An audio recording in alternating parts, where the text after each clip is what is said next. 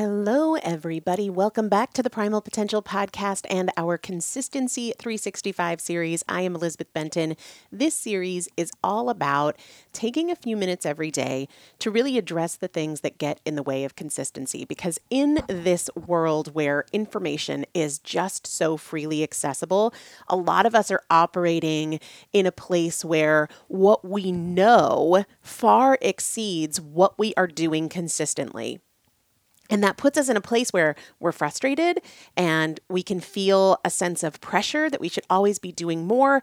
So what I want to do with this series, which is a bunch of mini episodes for a year that live between our regular full-length episodes, which air on Mondays and Saturdays, really come to you to help you bridge that gap and stay consistent even when life is stressful, difficult, when timing gets shifted and you don't have as much time as you thought you did, or you don't have the emotional bandwidth that you thought you needed. Because at the end of the day, if we're only doing the work when we feel we have time, when we're not stressed or overwhelmed, then we're not consistent. And that's not what most of us want. That's what this series is all about. Today, I want to remind you that it's not the decision that matters, it's the choice that matters. How many times have we started the day with a decision to eat a certain way or get a particular task done or do a workout, and then when that moment comes, we make a different choice? A lot of the time, we put more emphasis on the decision.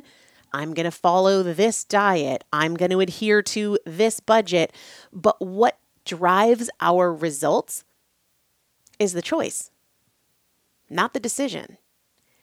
And if you are somebody who loves planning, I love planning, sometimes we just overemphasize the decision and then we let the choices slip. And we don't hold the line to have choices that line up with our decisions. Have you ever been in a position where you said today was going to go a certain way, but then when it came time to make a choice, I'm too tired, I'm too stressed, I'll start tomorrow, I don't have time, it doesn't really matter, I've been so good. That is when you value the decision and you let the choice slide. The decision doesn't matter nearly as much as the choice.